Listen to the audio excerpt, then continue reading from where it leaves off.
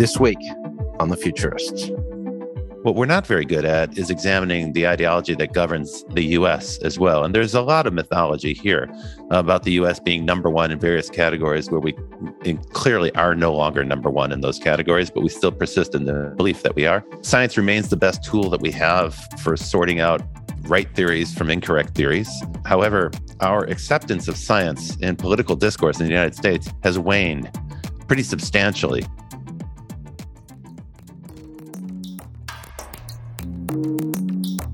This week on The Futurists, you get to meet the two futurists behind The Futurists. I'm Brett King, and joining me is Robert Tercek. Hi, hey, Brett. Robert. It's great to be here. How you doing, man?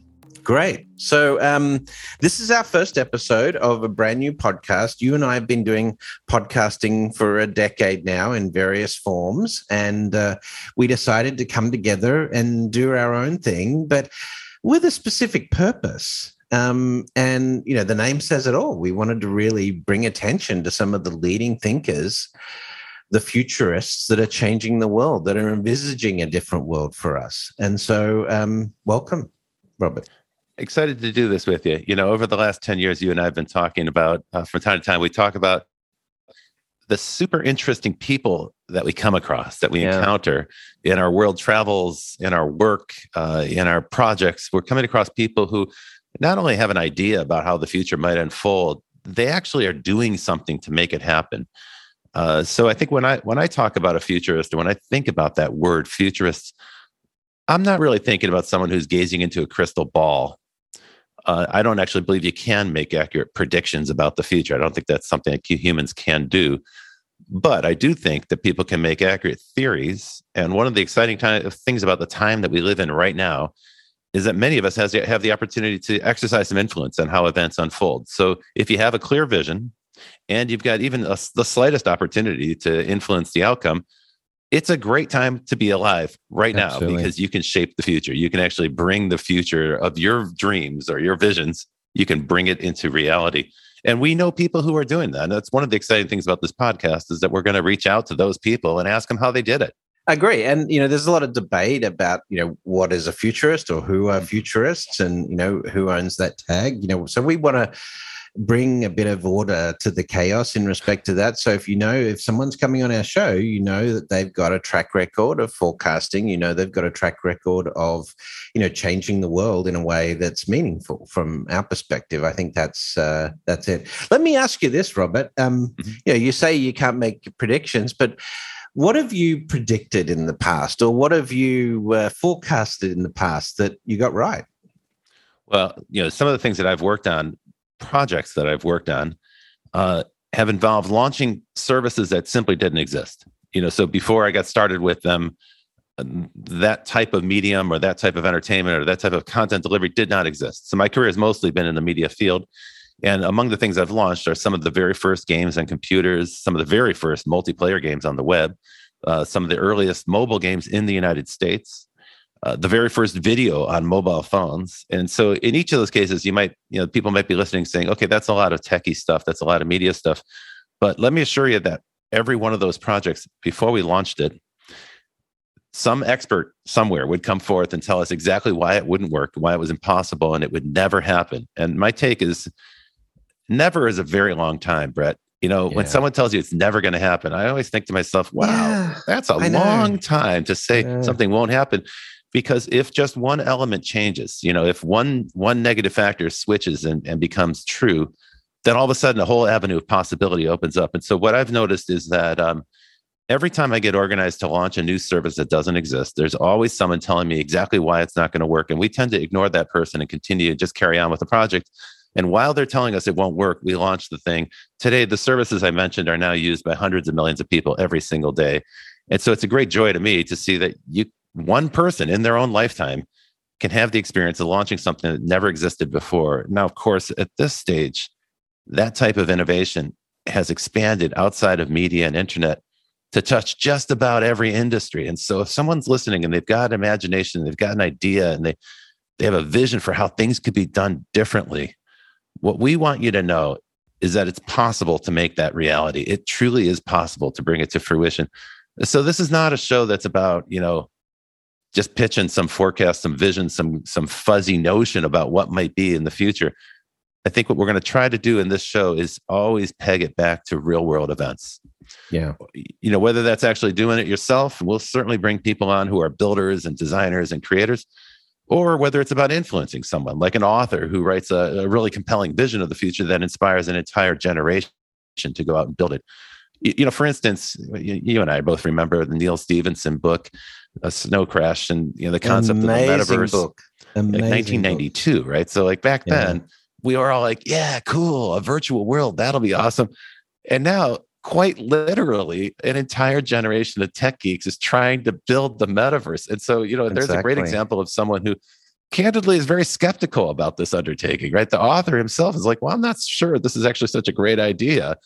But he planted the seed, and the seed took hold in the minds of an entire generation of tech geeks. And now they're actually going to go out and try to build the metaverse.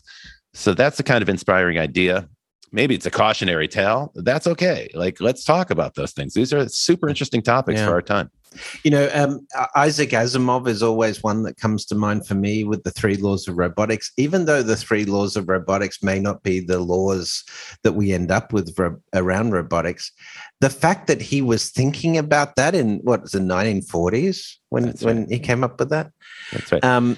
And even the term robot was only like 25 years old at that time. Roboty from that Czech play Rossum's Universal Robots, in 1921 or whatever.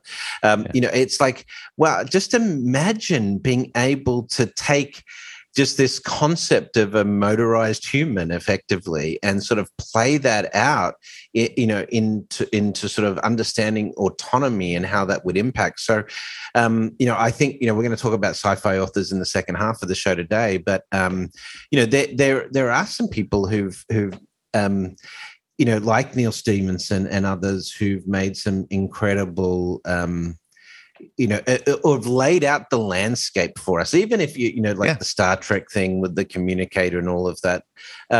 But these days, the time between ideation of a new idea and the ability to execute is definitely shortening, right? And so I think that's true. And also remember, it's so competitive now.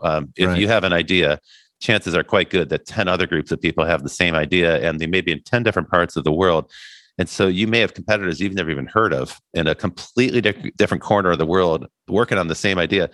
And mainly, I would say, if you suspect that might be true, then you should also assume that some of those teams are hungrier than you and more driven than you, and they sleep less hours every night than you do. And they got better funding.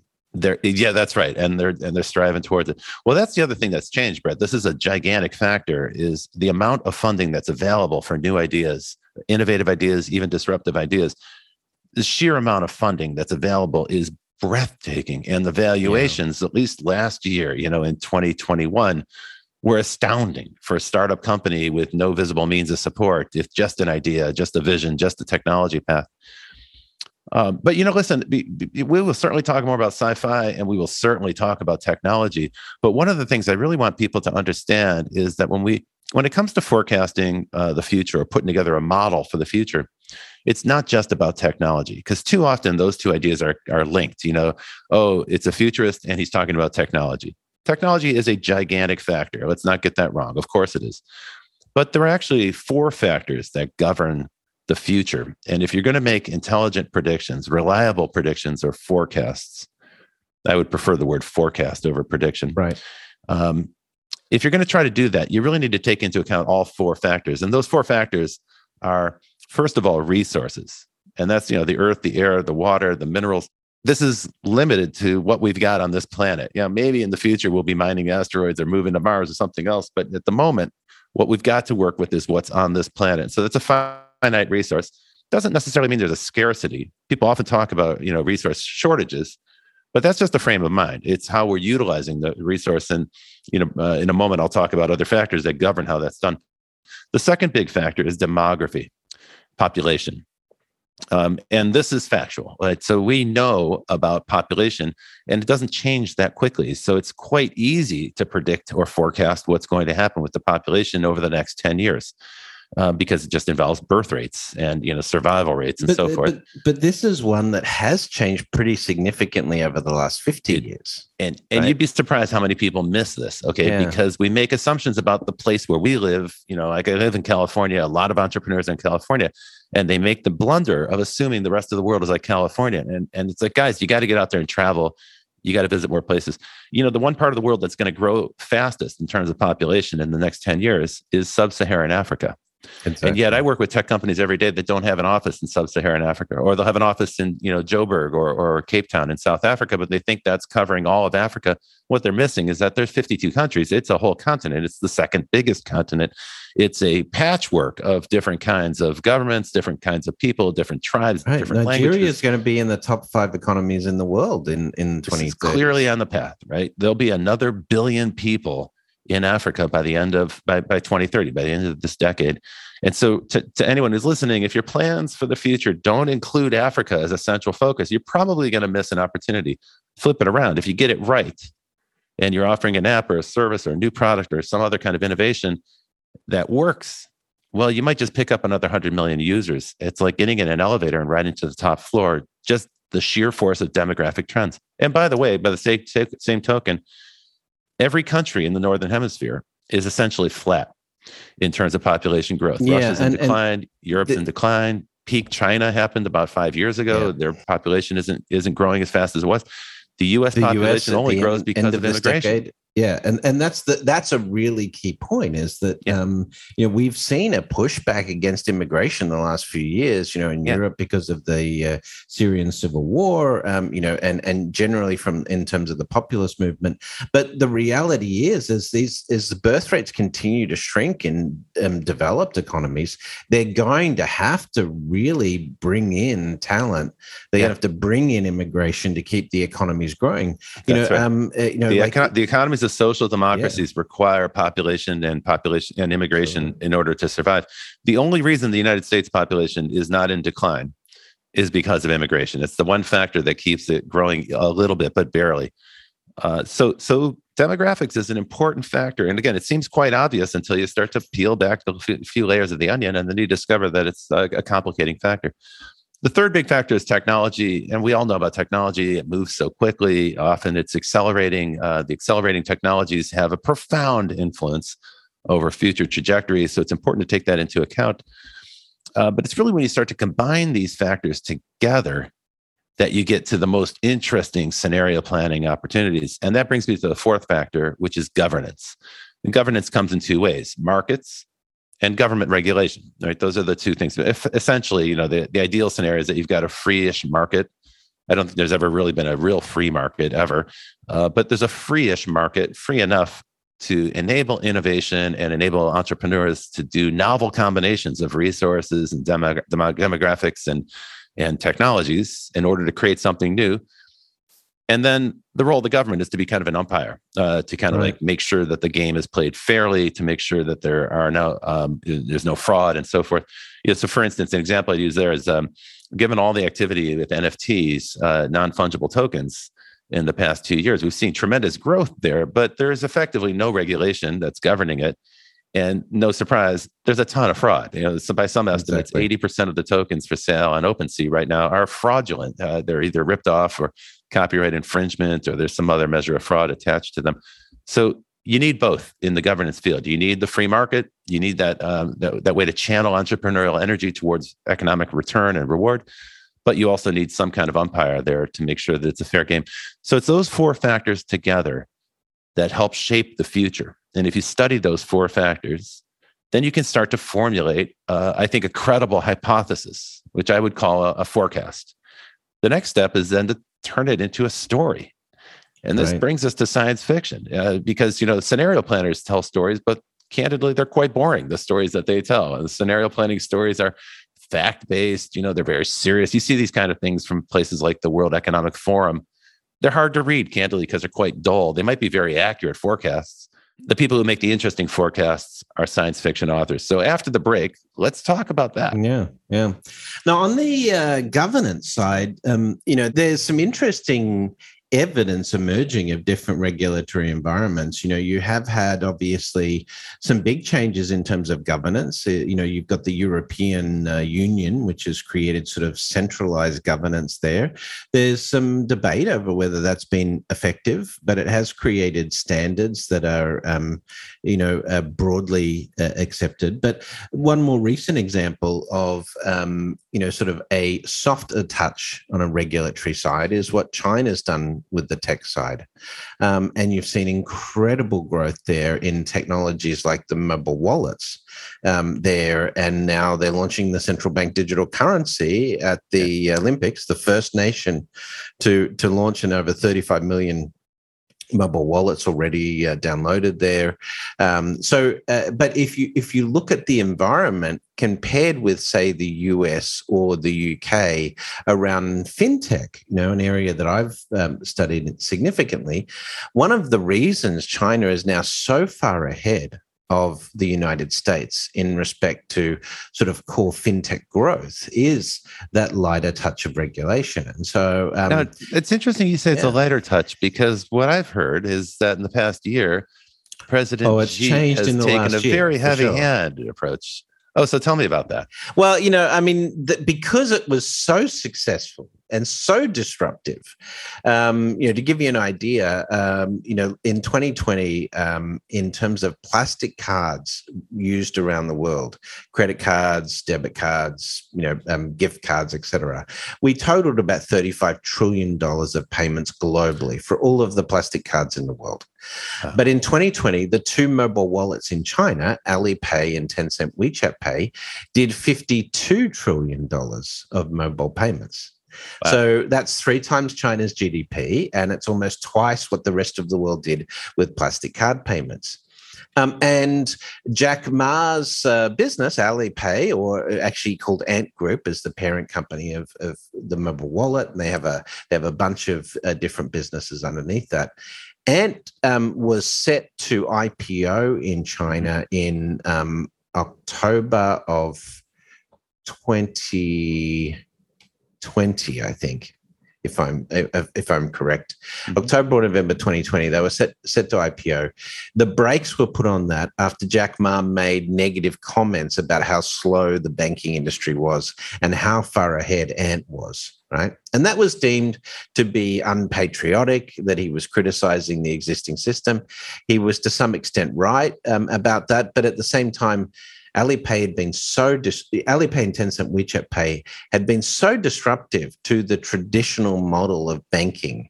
Think about just the fact that, pre these mobile wallets, 98% of retail transactions in China were done with cash. Right, credit cards weren't big there, debit cards weren't big, and now you've got, in 2022, it's going to be around 30% cash, and so that demonetization, or the removal of cash out of the system as a result of mobile wallets, we've not seen that happen anywhere near as rapidly, anywhere else in the world. So that's just okay. So what I'm hearing you say is that a governance model that allows for innovation can, over a period of say 10 years, lead to some transformative results. And I think it's true particularly for listeners in the US or in Europe who don't travel to China. We don't get to see firsthand just how mobile first the Chinese economy has. Yeah, and in many respects, they've leapfrogged ahead of the United States. And, here in California, where I'm based, we tend to think of ourselves as always being at the leading edge of innovation and technology innovation. But that's not actually true anymore. Innovation happens everywhere. Yeah. And in many respects, our tech giants here in the US have stifled innovation. So we get innovation at their pace. Yeah. And as a result, we don't see the flurry of new things that are happening in other parts of the world. I hope that's one of the things we can bring into the show. Absolutely. In fact, I'd love to get Kai-Fu Lee on. Let's target him. Because if you've read his book on AI superpowers, you'll understand how competitive China is and how that competition has sort of borne out some incredible results there. I mean, obviously China has to do some work on PR in the rest of the world, but the US's view of China is also not a realistic view there to some extent, but Yeah, I'd love that's to true. have a more global view of this. And having lived, obviously I'm Australian. Yeah. I live in New York right now, but I'm in the process of moving to Thailand, and I've lived in Hong Kong and I lived in Dubai. So I hope to be able to bring a bit of that sort of global network to this play as well, Robert. Yeah, I agree. I think that makes good sense. And like yourself, I've lived and worked all over the world. So I hope that we can do that, bring a global perspective.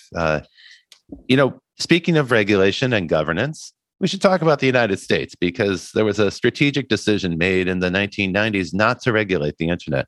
And the notion that at that time was, let's not preemptively regulate this industry. Let's let it grow and see what happens. Well, that was a very smart idea. I think it was very wise. It's also one of the few examples of government restraint that I've seen in my entire career, where they basically let this flower of the garden blossom. But now the garden's out of control. And now there's a big question of whether U.S. regulators have the power to regulate these tech giants, these companies that now exceed $1 trillion, in some cases $2 trillion in valuation. Maybe they're too big to regulate. So maybe we'll come back and take a look at that regulatory lens as one aspect of governance, as one of the main factors that shapes the future. Because it's certainly true, if the new antitrust cases prevail, it's a really big if, but if the new antitrust cases prevail against companies like Facebook and Google and so on, then we might see some kind of breakup or some sort of change in governance, and that would dramatically shape the future in a different way. So it's important to bear that in mind. But at the moment, at present, it doesn't look like government has many tools at its disposal to shape the trajectory of those companies. I think one of the other things that we should definitely look at as well is, as we're looking for forecasting and we're looking at the building blocks of 21st century economies, we should be looking at the preparedness of the economy in terms of pure skills, STEM skills, science, technology, engineering, math, and the education behind that. Because I think it's no secret, but the education in this respect is slipping in the US right now in terms of education standards.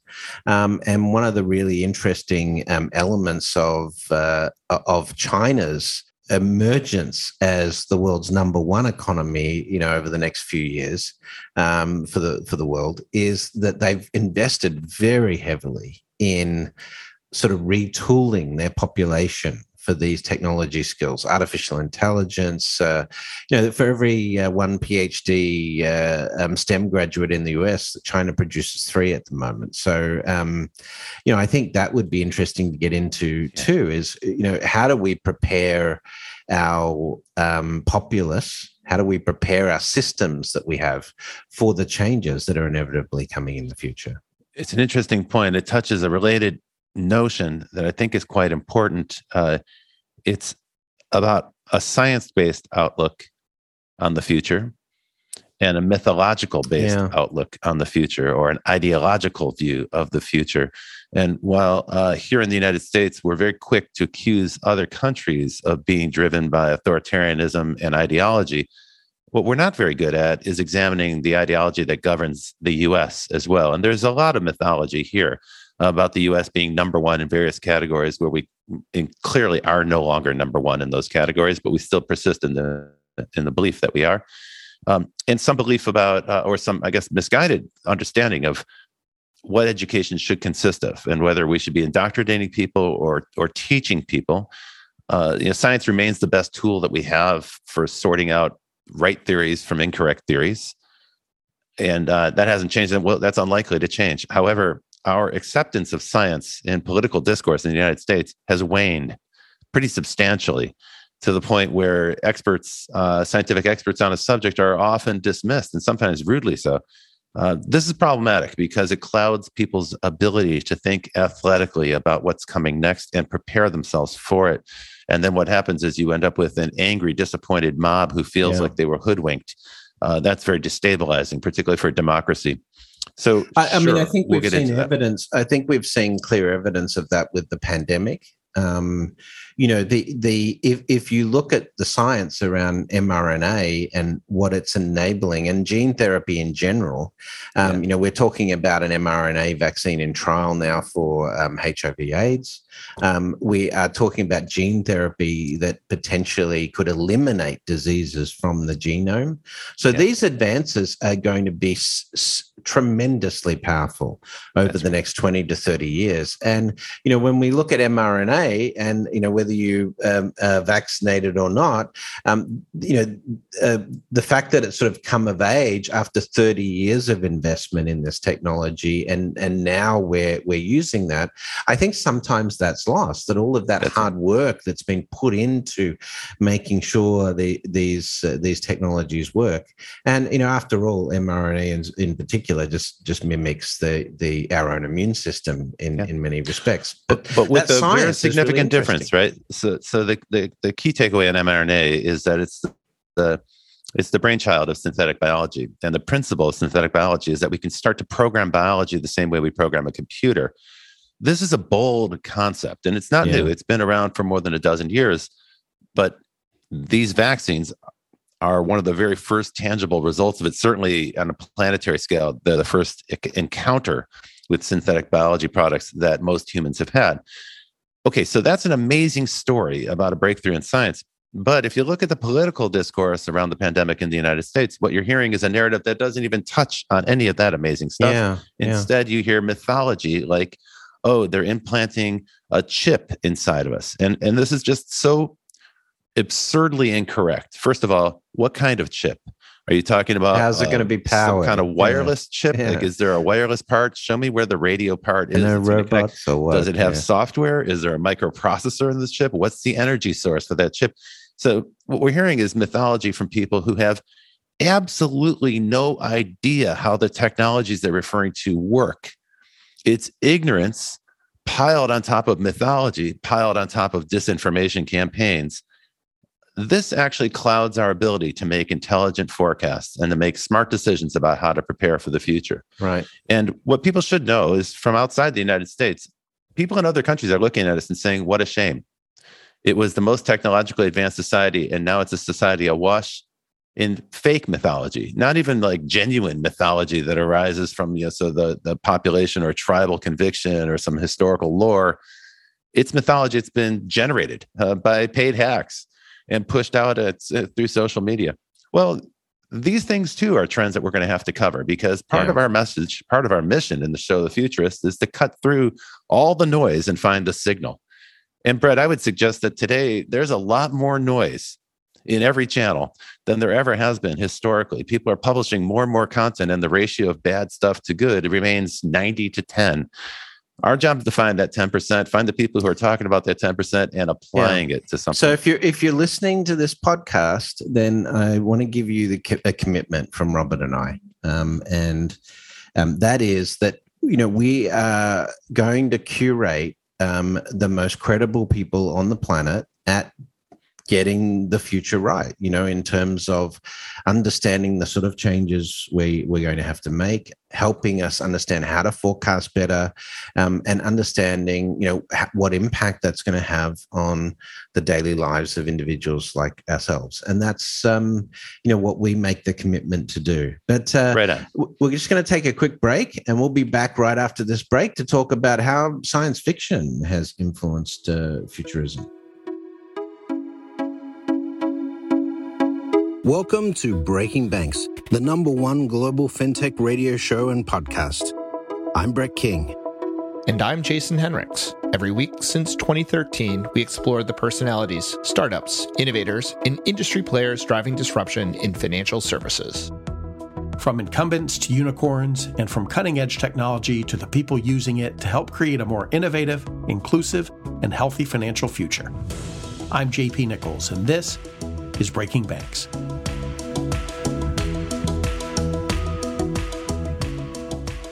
Well, welcome back to The Futurists. This is the show where we take a look at all the trends that are going to shape our future and talk to the folks who are thinking the hardest about that, developing the scenarios around the future, and in many cases, inventing the future. I'm Rob Tercek, and I'm joined here by Brett King, and the two of us together are going to interview folks who are helping us understand the future and prepare for it. So welcome back to the Futurists. And, Brett, one of the things we both share in common is an abiding love for science fiction. I admit it. I'm an unabashed fan of science fiction. I've been reading it my entire life. I think it's fun. I think it's inspiring. I love the visions that are spelled out. And now, weirdly, at this stage in life, I'm actually able to see some of those scenarios are actually coming to play out, right? Absolutely. Famously, like we talked about in the beginning of the show, the prediction of the metaverse, for better or for worse, I think that was really a warning. Mostly Neil Stephenson was warning us about this totally virtual world and some of the pitfalls there of an AI-driven corporation and so on. And weirdly now, some folks have embraced that as kind of a manifesto, and now they're seeking to go out and build it. That's not the only example, and there'll be many others. Brett, tell us about some of the sci-fi authors that you've got lined up.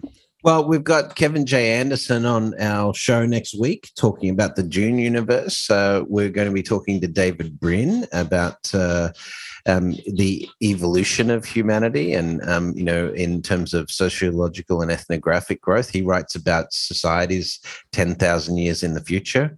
I want to have Kim Stanley Robinson on. Stan is, probably the top sci-fi author in the climate space right now. He just wrote The Ministry of the Future. If you haven't read it, I strongly recommend it. We're going to have Ramez Nam from Singularity. He's going to be talking about energy. Who's a cool person, right?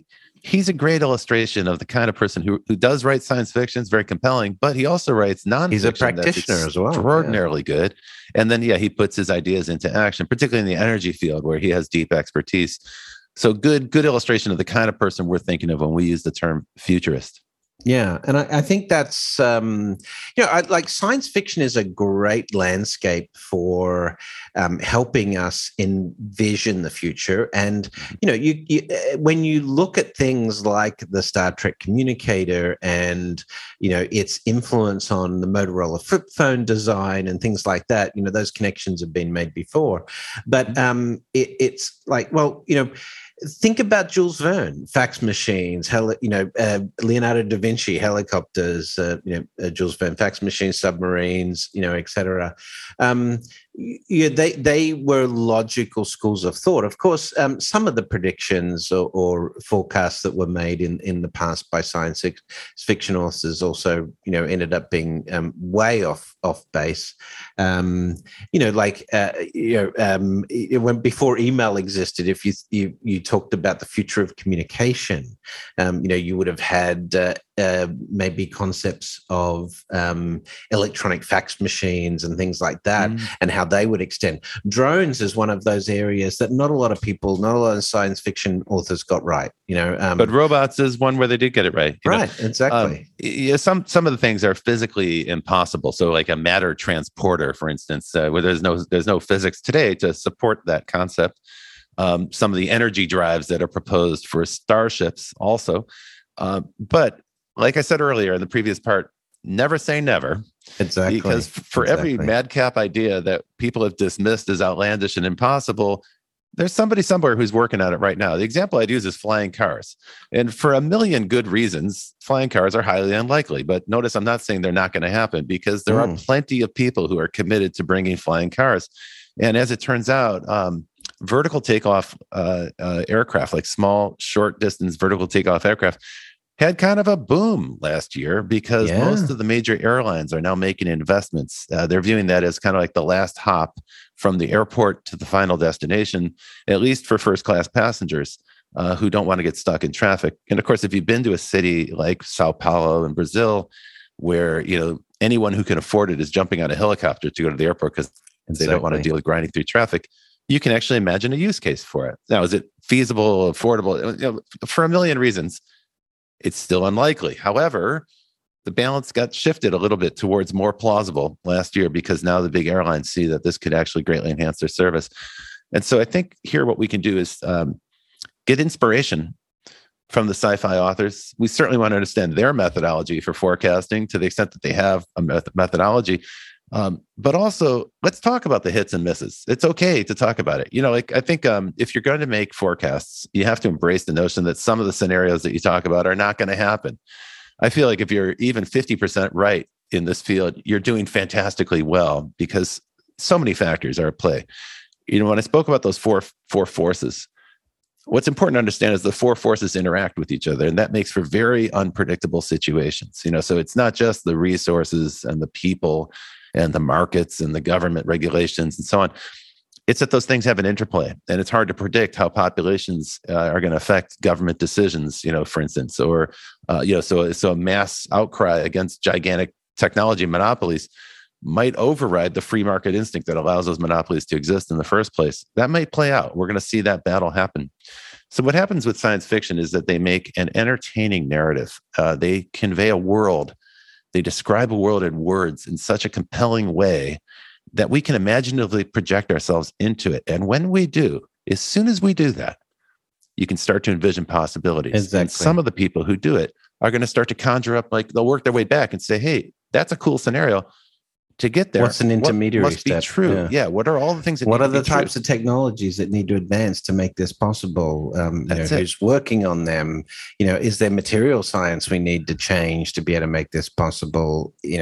Et cetera. Yeah. So when you look at someone like Elon Musk, is the best case example I think of this right now. It's his mission is to get people on Mars. Now, we can differ about whether that's a good mission, a viable mission, a necessary mission, and so forth. But that's what he's you're going to hear through the life of this podcast, I'm a fan of the Mars mission. I think one of the things I agree with on Elon on this is, and we'd love to have him on the show at a later date as well. But is sure. The issues of humanity in terms of the big picture stuff. We've got problems we have to solve and things like that, but humanity needs a reason. We need things driving us forward to thrive, to push us, to expand our horizons, to expand our intellect. And you need those big goals. Look at the Apollo project or the Human Genome Project, and these types of projects that bring people together, on these massive moonshots and leaps in terms of technology. And in both cases, the reigning experts at the time said that they would never happen. If you look at the beginning of the Human Genome Project, there was tons of skepticism at the time. And the same, of course, is famously true for the Apollo mission, where experts were like, that's not going to work. It'll never happen. So it's not just inspiration, it's a rallying cry.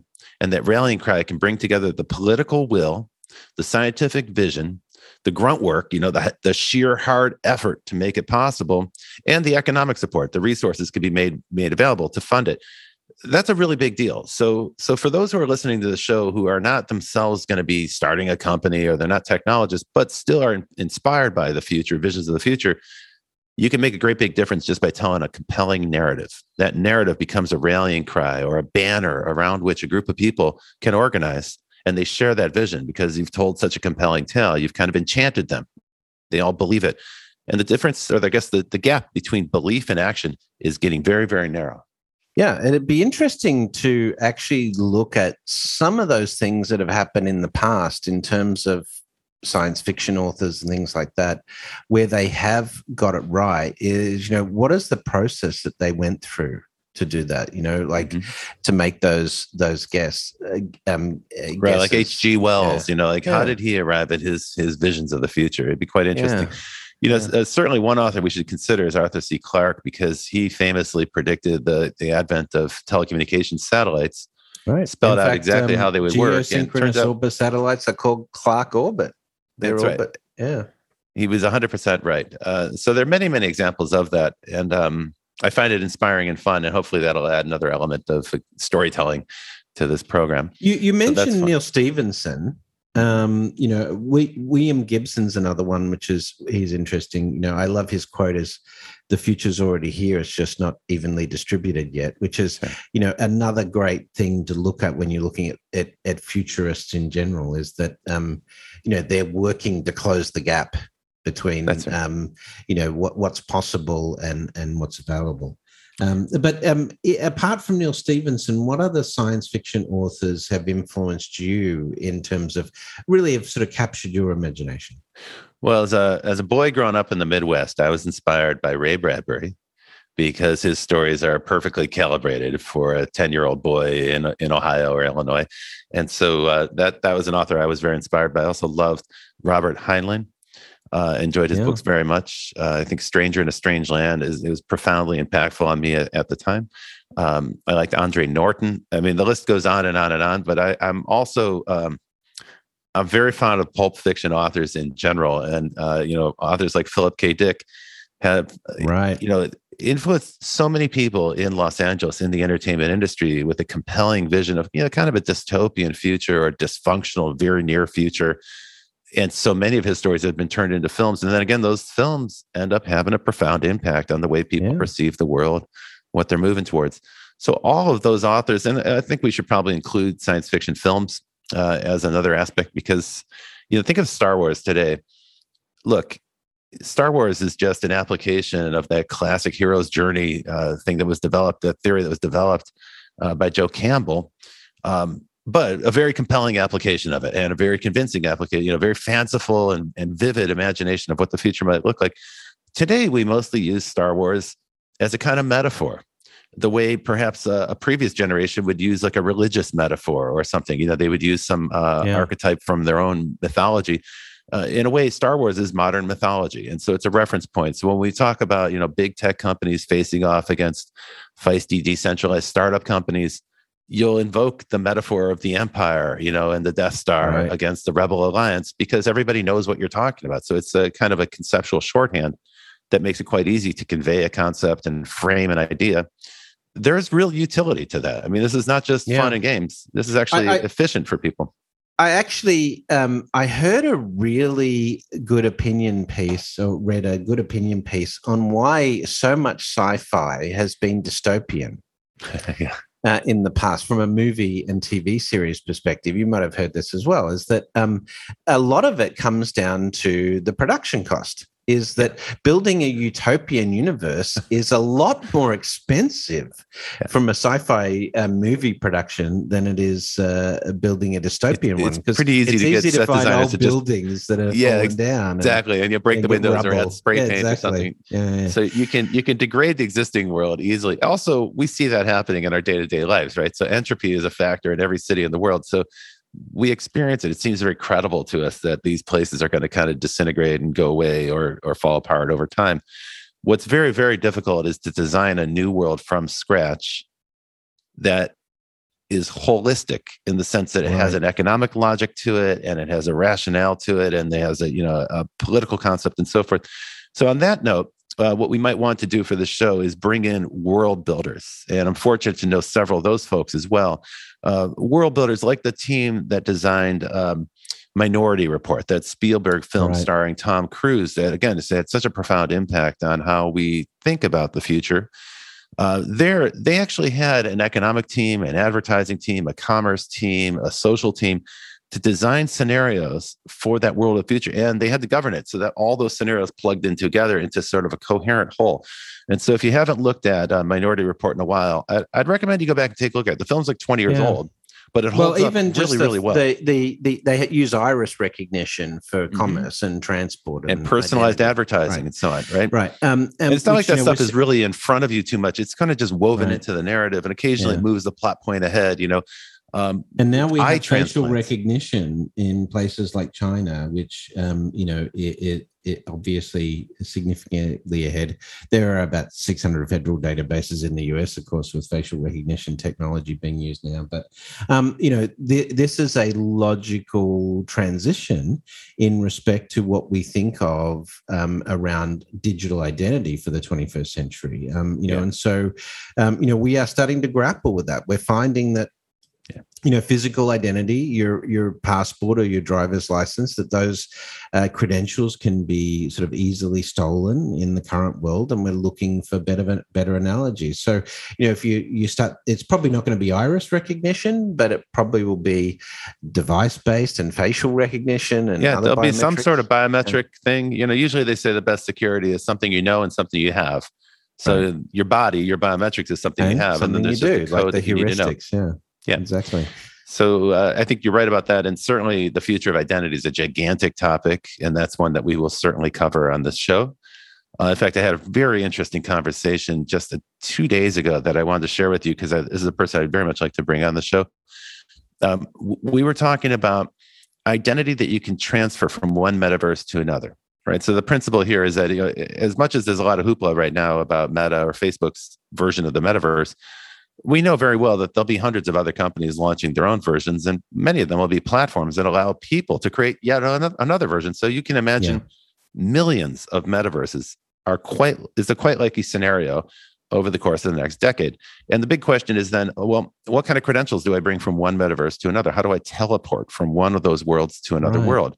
Do I have to go through the process of setting up my avatar, registering accounts, or is there going to be some sort of universal transferable credential? Now, my instinct was sure, because people are going to want that, and that'll be efficient, and it'll be better and faster and easier. So it seems quite obvious that we're going to need some sort of transferable digital identity credential. Well, as it turns out, people who are working on it are like, no, actually, nobody wants that. So we'll bookmark that idea for a future time. But this is a great. And we should definitely get into decentralized versus centralized. You talk about governance, but in terms of the metaverse, it's definitely. Brett, we got to bring the weed whacker out for that subject about decentralized versus centralized, because there's so much noise there in that space. But I think this idea is illustration of a point that you can have a decent hypothesis, you can have a good theory about what's going to happen. And then when you actually talk to the people who are working on that particular area, it turns out that theory doesn't hold water. And I'm okay with being wrong, because if I'm wrong, it means I'm getting smarter. Somebody else is going to correct me. So we'd certainly welcome that. I think we'd welcome hearing from the people. That's a great objective, isn't it? It is, if you want to get smarter, then listen to the futurists, because we're going to have people that are going to make you smarter. I promise all of us could do that with that. But I do think for people who are listening, if there's a sci-fi author that you're keen on, or if there's a particular subject matter that you want to learn more about, or if there's a question that you've got about the future, or even about the methodology, how might I become a better forecaster? Certainly send those to us, because we want to hear from you. We want to design the show for you. Those are the kinds of questions that we're curious about. So you can count on us to go find the answers. Absolutely. And, on that message, or on that theme, one of the things we want to try and do is bring some structure to this conversation. And so on the Futurist website, you're going to see not only interviews from the futurists that we are profiling, but also their subject matter areas. So, whether that is climate, engineering, or specific technologies like artificial intelligence, gene therapy, longevity, science, whatever that field is, we want to sort of create a library of content around those specific domains as well. So if there's a domain you're interested in, specifically in terms of technology that's developing that area, also please let us know, because that's one of the ways we want to think about this. Ideally, if we take sort of the top 10 or 15 or 16 sort of categories of things that we want to look at in the future, we can have a view of sort of the short-term future, a medium-term and long-term.